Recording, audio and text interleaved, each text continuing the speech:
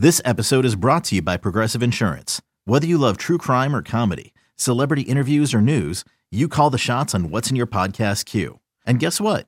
Now you can call them on your auto insurance too with the Name Your Price tool from Progressive. It works just the way it sounds. You tell Progressive how much you want to pay for car insurance, and they'll show you coverage options that fit your budget. Get your quote today at Progressive.com to join the over 28 million drivers who trust Progressive. Progressive Casualty Insurance Company and Affiliates. Price and coverage match limited by state law. You could spend the weekend doing the same old whatever, or you could conquer the weekend in the all-new Hyundai Santa Fe. Visit HyundaiUSA.com for more details. Hyundai, there's joy in every journey. Another day is here, and you're ready for it. What to wear? Check. Breakfast, lunch, and dinner? Check. Planning for what's next and how to save for it? That's where Bank of America can help. For your financial to-dos, Bank of America has experts ready to help get you closer to your goals.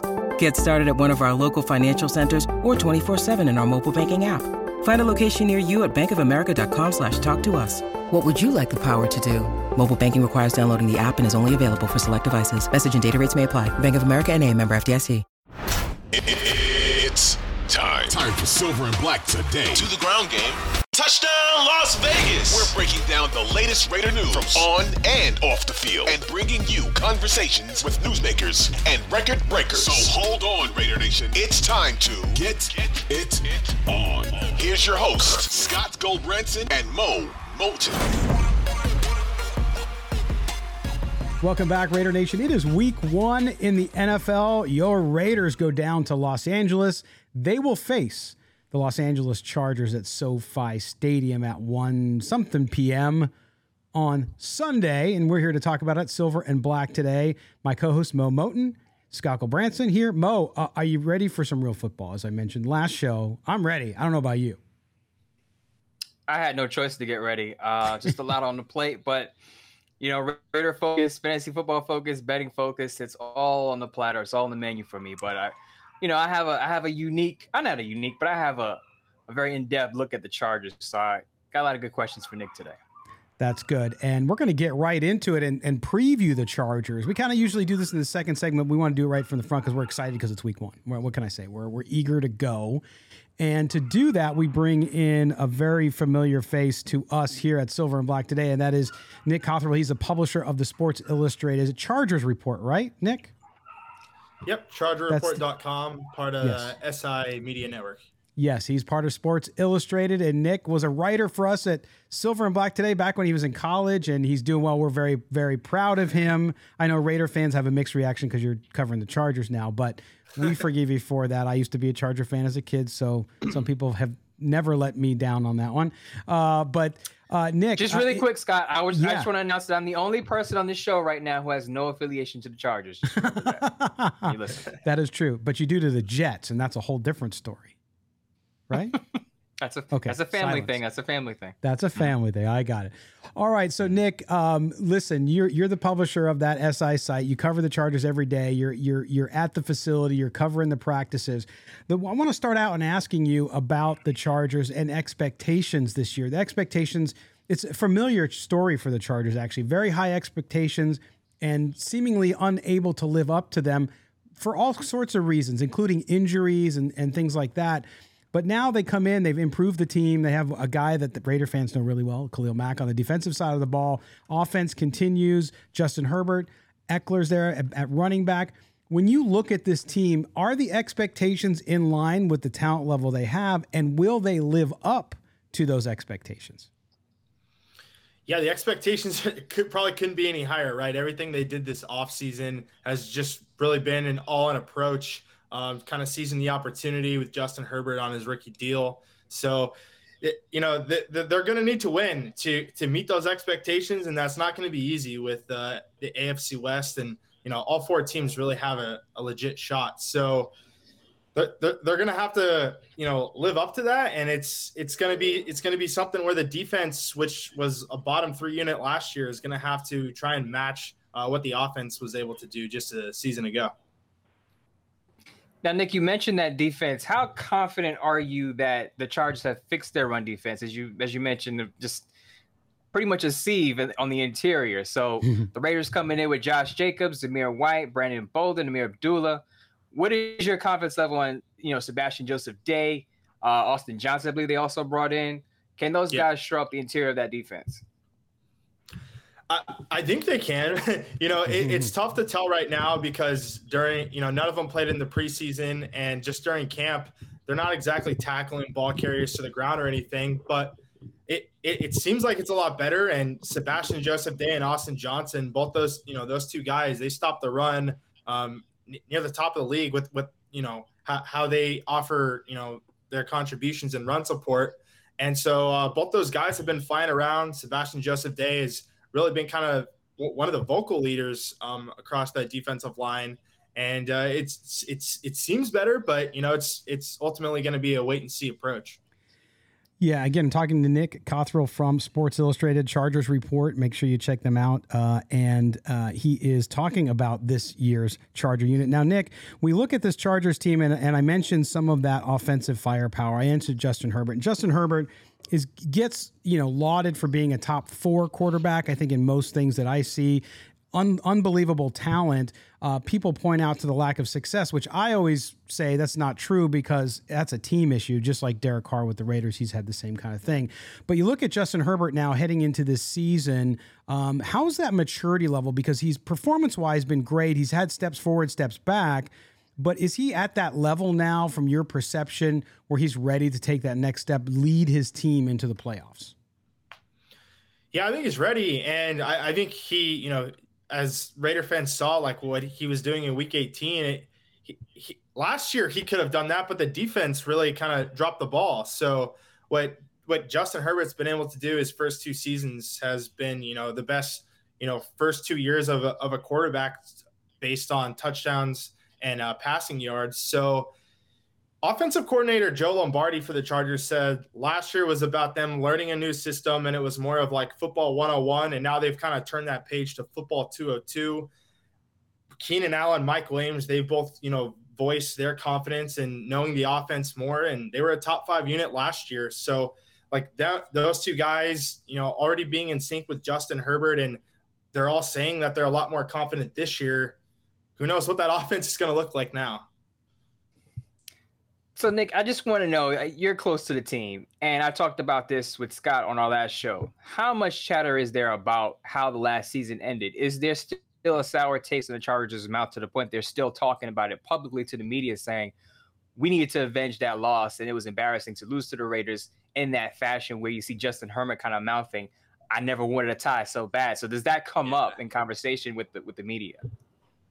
It came up a lot more during like the start of OTAs when the players met with the media for the first time to kind of start this off season. But today, Derwin James spoke, as well as Brandon Staley. They were both asked, and both of them said, that was months behind us now, and they've kind of acting like they put that in the rear view, and they're just moving forward, kind of living in the now. But it's hard to say, right? Like that has to still be sitting in the back of the minds of some of these returners. Now the defense is going to have 6 new starters. So there's also a lot of players that weren't even part of that game, which, for week 1, maybe that's a better thing. maybe it's something where the returners can use it as motivation. I don't know. But the message that they're trying to, send across to the media is that they've kind of put that behind them. Now, they're really quick, though, before you go in, Scott. Now, you mentioned that defense and guys that are coming in that are new may not have that sour taste in their mouth as players who were there. One of those players being J.C. Jackson. What is the update on him? I heard Taylor Bisciotti on NFL Network say that not expected to play, but then there was a report that he's out of his walking boot, and they want to see if he can practice later in the week. Maybe he's more doubtful than questionable or probable.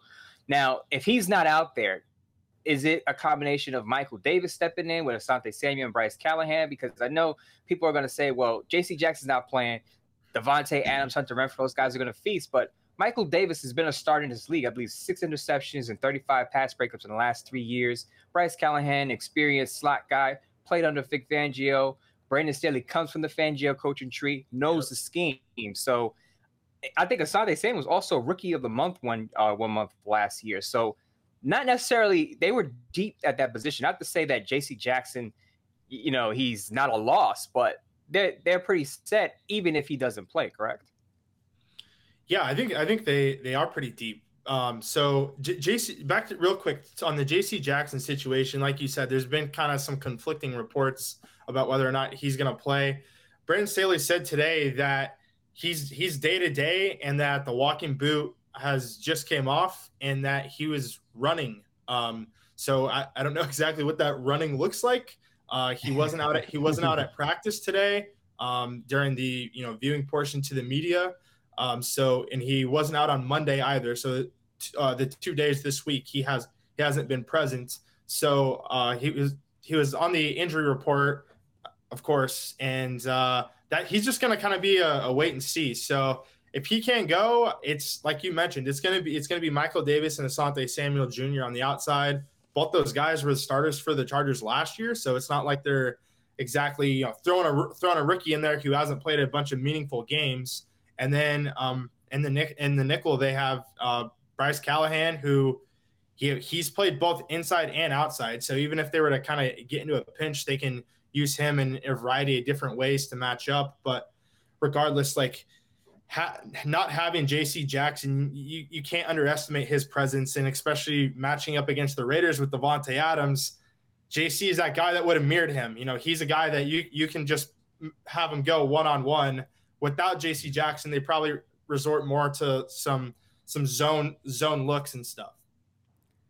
Interesting stuff. And one of the things, of course, Nick, covering the AFC West, the Raiders' story this offseason has been the right side of the offensive line. The Chargers had their own competition at right tackle. Trey Pipkins was named the starter.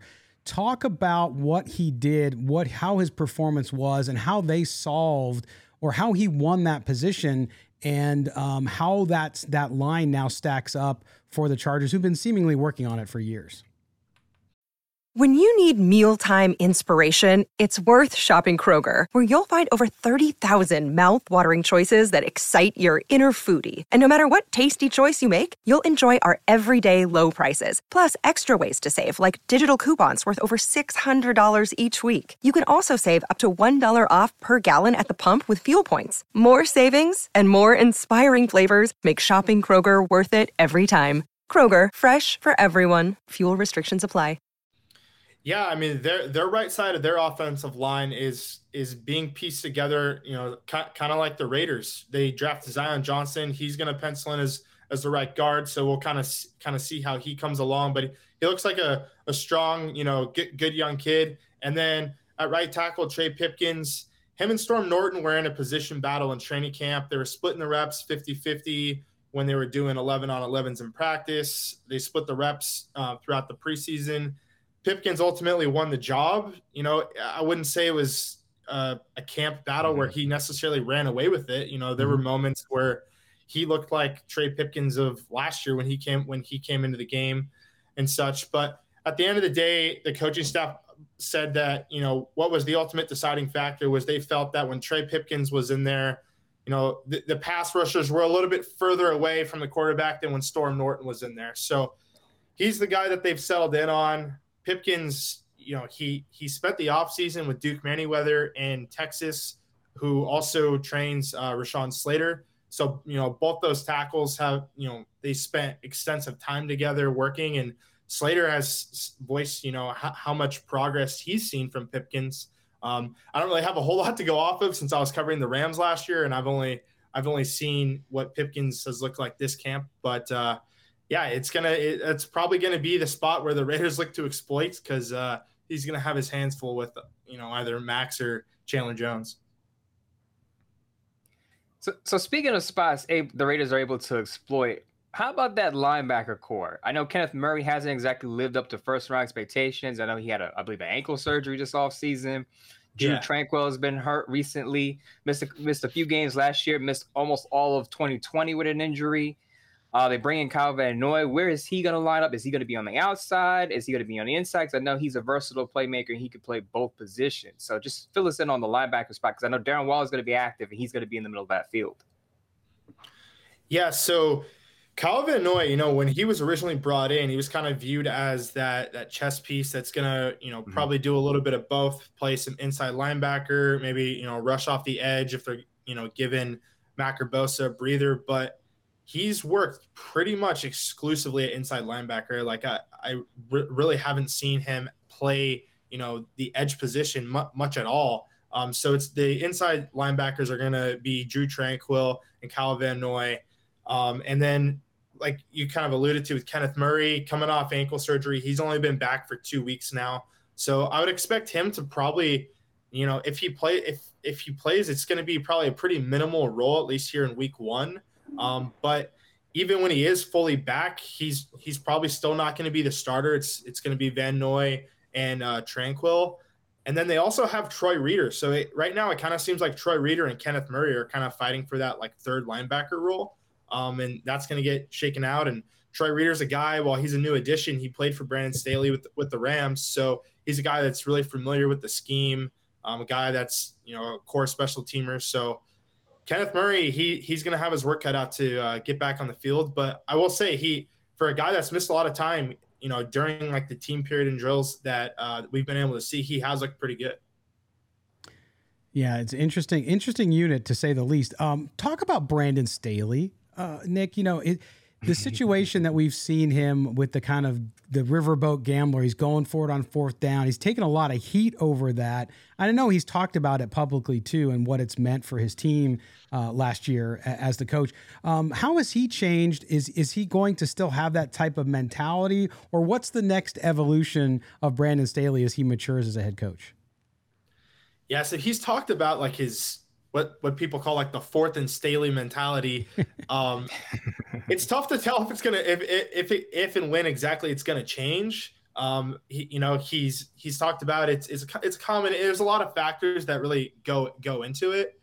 The way I've interpreted it like he's probably gonna end up reeling it back at least a little bit. And now he has a defense that's at least closer to matching the offense. So if you have the defense that you have more confidence in, who's going to come up with a stop, and then you can get the offense the ball back, you know, maybe you do just end up like punting or even, you know, just taking the points in some situations. Now, I don't think like his aggressive nature is ever going to go away, because that's who he is. And, you know, Justin Herbert, when you have Justin Herbert under center, your chances of converting, you know, a 4th down are much greater than if you have Mitchell Trubisky, you know, at the same time, you still have Justin Herbert in your back pocket. So that's going to be kind of interesting how that shakes out this year. So Nick, before I send you off, I just want to know if the Raiders are going to win this game, what do they have to do very well against this Chargers team? Like what are the weak points on this Charger team? And for on the Chargers side, if the Chargers are going to win this game, what do they have to do really well, Raiders? I think if the Raiders are going to win this game, I think Davante Adams goes off for a huge day, which, you know, could happen if J.C. Jackson's not out there. I mean, even if J.C. Jackson is out there, everyone knows what Davante Adams is capable of. And then on top of that, I think the Raiders probably really, you know, attack Trey Pipkins at right tackle and, you know, generate a lot of pressure. Now, I will say, like, during the Chargers joint practice with the Cowboys that they had, that was something that was pretty clear. Like the Cowboys were bringing a lot of pressure off that right side, and they were getting to Herbert pretty quickly. So that was something where he was having to get the ball out pretty quick, wasn't able to really hang on to it. So if that's the case again here against the Raiders, that could be something that really holds the Chargers back. And then on the flip side, if the Chargers are going to win this, I think it really just comes down to them winning the battle in the trenches on both sides. And just, you know, Austin Ekeler led the league with 20 touchdowns last season. So, you know, is he gonna be a guy that's looks like, you know, the 2021 version of Austin Ekeler? And then everyone knows how, you know, consistent Keenan Allen has been. So I just think that Chargers are returning pretty much every starter except the 2 right guard, right tackle of their offense, and they were a top 5 unit just a season ago. So I think it's going to come down to, can they kind of reciprocate that? Interesting. And Nick, so really quick, Sal, before you jump in, yeah, you jump. I just want to say, so basically, Sorry. So basically, Nick said whoever's right side of the offensive line stinks the least has the best chance to win the football game. Yeah. You can say Yes, that's exactly what he said. Yes. Nick, before I let you go too, we talked before we went on the air about the AFC West and how crazy it's going to be, and it's a focus of the NFL overall, just because it's so dang competitive. I know on the website it's hard, right, picking and predicting how the division goes. Mo and I did our prediction show earlier in the week, and we had our records for the Raiders, and we had 3 teams in the AFC West going to the playoffs. It looks by you picked the Chiefs to win again. You picked the Chargers second, and I'm sorry to do this to you because I know Raider Nation is going to come after you. You picked the Raiders last with a 9-8 record. But that could very easily go the other direction too. Talk about that. Talk about, for you, covering the Chargers, but looking at the rest of the division and how many division games the Chargers and the Raiders play early on. Yeah, so I have the Chiefs winning the AFC West, the Chargers being second, the Raiders third, and then the Broncos fourth. Oh, sorry, I misconstrued. All good. Now, Scott, like as we were talking about before we came on air, like really this could come down to any team winning the division. We're kind of splitting hairs here because all these teams, what they did this offseason and just how they're constructed. They're all capable of making the playoffs and making a run. But it's going to be interesting. I think we're going to get a real sense of it real quick, just because the Chargers open up with 2 division games right off the bat, with week 2 coming on a short week. Thursday night, they got to go to Kansas City. I think you shared like the Raiders play 3 divisional matchups within their first 5 weeks. So all these teams are kind of just getting thrown into the fire. And, these games usually come down to about 1 possession. If, Raiders fans know, like these AFC West matchups usually come all the way down to the wire. So that's kind of what I'm thinking for this game on Sunday. Yeah, it's gonna be bananas, I'm sure. I picked them to win. I picked the Raiders to win. Mo picked the Chargers to win. I just have to remind people of that because he's taken some heat over this week with tweets with the video. Yeah, he's got it. But it'll be interesting, and I know we'll catch up with you down towards the back end of the season as the Raiders line up against the Chargers in Las Vegas again, which I'm sure will be a pivotal game as it always is, like it was last year. But make sure you follow Nick at Nick Cothrell on Twitter. Does great work. Again, he covered the Raiders before, so he's an alum, and we appreciate him, and we're so proud of what he's been able to do. Even though I know you guys hate the Chargers, Nick is doing a great job with SI. Nick, thanks for joining us, man. We really appreciate it. Of course. Thanks, Scott. Thanks, Mo. All right, there you go. Nick Cothrell, one of the good guys, and good stuff there. Good insight, Mo. Yeah, I got super hyped because I've been covering the Chargers a lot because, full disclosure, as you've heard in the last show, and if you read my articles, I actually have the Chargers winning the division by 1 win. I have the Chargers going 11-6, and every other team in that division going 10-7, with the Raiders and the Chiefs having a playing game in Week 18 at Allegiant Stadium for that last playoff spot. So, had a lot of intel on the Chargers, so it was great to have Nick on so we could talk about it. Yeah, and don't come at me about the Chargers winning division. I didn't say it. Mo said it. Just to be clear. Yeah, I put it out there. Because of my history, people are going to think I've turned back to the wrong side again. But anyway, thanks again to Nick Cothrell from Sports Illustrated, the Chargers Report. Good stuff. So there you go. You got everything you need to know about the Raiders opponent on Sunday. We're going to step aside when we come back. Mo and I are going to go over some news. Is Darren Waller close to a new contract? We'll talk about that amongst other things in Raider Nation. You're listening to Silver and Black Today here, an Odyssey original podcast. Don't go anywhere.